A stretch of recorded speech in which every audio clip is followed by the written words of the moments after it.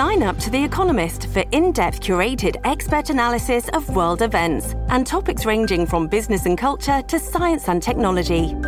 You'll get the weekly digital edition, online-only articles, curated newsletters on politics, the markets, science, culture and China, and full access to The Economist Podcast Plus. The Economist is independent journalism for independent thinking. Go to economist.com and get your first month free. This is Afternoons with Rob Breckenridge on News Talk 770 Radio, Calgary's breaking news and conversation station. What a character that Al Davis, isn't he? Moving on. Speaking of colorful characters, how about Elon Musk? We were just talking about Elon Musk last week and the idea of the Hyperloop, a company in Canada that's trying to make it happen. They want to, in fact, explore the idea here in Alberta in a little bit more detail. It seems like Elon Musk is always coming up with some wild ideas. Some that he's pursuing himself, others that he's just putting out there, I guess like the Hyperloop, and see if anyone else can make something of it. One of his big ideas, though, one of his pet projects, of course, is SpaceX. And it's really revolutionizing, the whole concept of space travel and who is going to be involved in space travel. Never really seemed like that would be or could be the purview of private companies.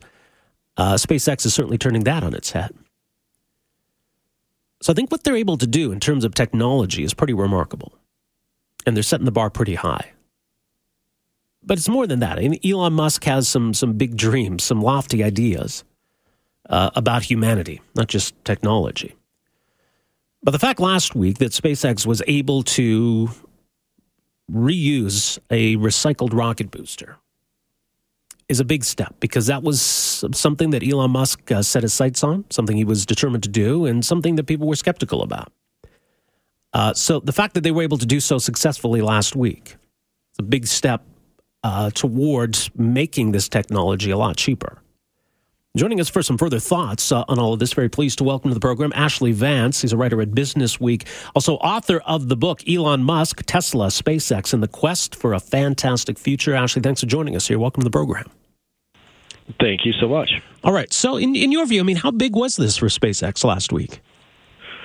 Well, it's a huge deal, not just for SpaceX, but for aerospace in general. This is what the company's been chasing since it started about 15 years ago, this idea that you don't have to throw a rocket away after every single launch, which is a huge cost. You could think of throwing a plane out every time you fly it from New York to LA or something like that. And so this is the goal that people in the space industry have been chasing for a long time. It's interesting because, along the way, I think there have been a lot of things that Elon Musk thought that SpaceX could do, and there were a lot of doubters who said that they couldn't. Does it seem as though they're making a habit here of proving the doubters wrong? They are in a lot of ways, yeah. I mean, SpaceX tends to, and Elon tend to promise the world, up front, and it usually takes them a bit longer than they let on at the beginning or they expect. But they do have this track record now of delivering on just about everything they claim they're going to do. And there were plenty of naysayers when they started saying that reusable rockets wouldn't work, and really nobody else was even researching this idea. And now, Elon has the other space companies on the run to try and match this. Well, and you talk about promising the world. I mean, now his goal is to be able to turn a booster around for relaunch in 24 hours. So he's doubling down here. Yeah, well, Elon promises a lot, even multiple worlds, like going to Mars. But I mean, so today SpaceX charges about $60 million for a launch, which is already a fraction of the cost of all the competitors. And when you start reusing the rockets, you get that $60 million down to 30. Hopefully, one day they think down to 10 million. And this just really changes the way we think about launching into space. So it's not just the price, it is the cadence. Most of the big launch companies launch about once a month, and SpaceX is trying to get to multiple launches a month, and it really changes the way we think about space and what we can do there.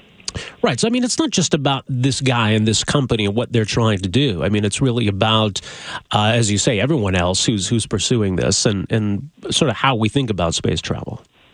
Absolutely. I mean, we're at this very interesting moment in time. A lot of people don't, pay that much attention to the aerospace industry, but there's something kind of fantastic going on, which is that Elon proved that a private individual could have a successful space company. Many billionaires had tried and failed at this before, and then they've started doing things that have never been done before. And now there's a ton of startups that are coming that want to even outdo what SpaceX has done. And so they're trying to build even cheaper, smaller rockets that could fly not just a couple times a month, but arguably once a day, or at least dozens of times a month. And there's tons of new satellite companies coming along as well, doing all kinds of interesting things. And we really are at this kind of inflection point, for lack of a better term, in the aerospace industry.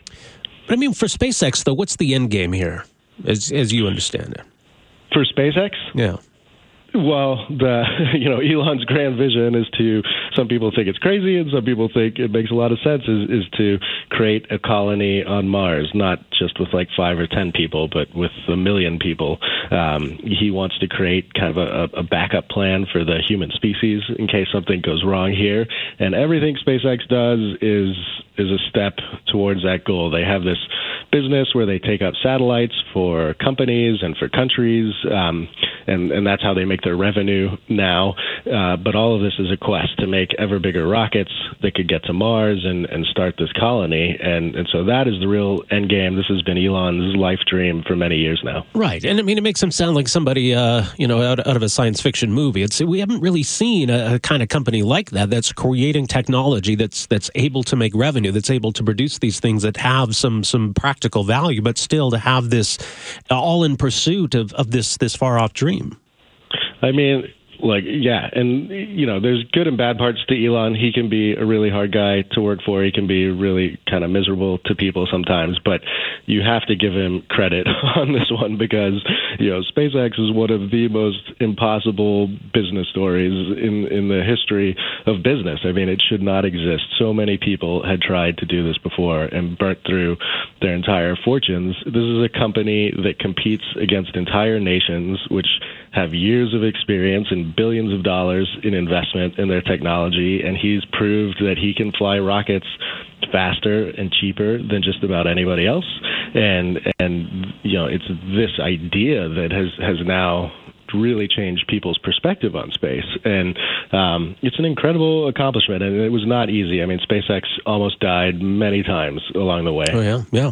Well, and when you look at everything else Elon Musk has been involved in, it does seem as though this is now coming to define him. Do you think? He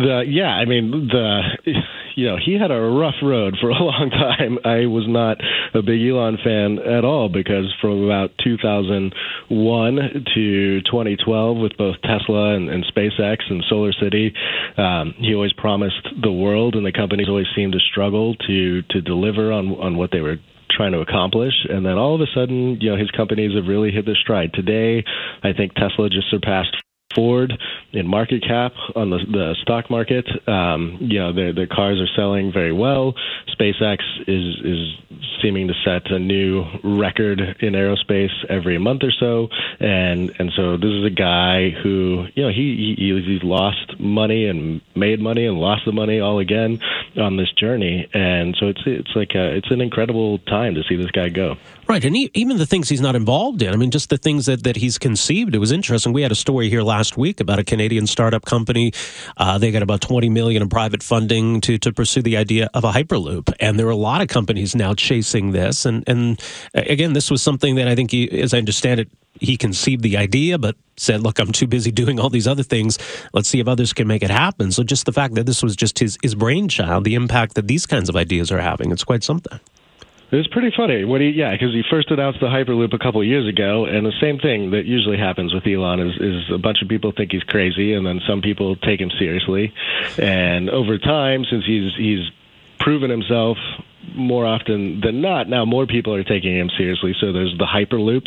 He has this idea of building a space internet, which you would surround the Earth with thousands of satellites that would beam high-speed internet down to everybody. He also just announced that he's got this neural lace startup, which would be a kind of brain-computer interface with electrodes in your skull. So he is a man in constant motion. Yeah, he really is. Quite fascinating. Well, actually, we'll leave it there. Thanks so much for your insight. Again, that book is called Elon Musk, Tesla, SpaceX, and the Quest for a Fantastic Future. Thanks so much for joining us here today. Really appreciate it. Appreciate it. Thank you. There you go, Ashley Vance, writer at Business Week, and Elon Musk, Tesla, SpaceX, and the quest for a fantastic future is his book. We got to take a break here. We are back with more right after this. Afternoons with Rob Breckenridge, starting at 12:30 on News Talk 770 Calgary.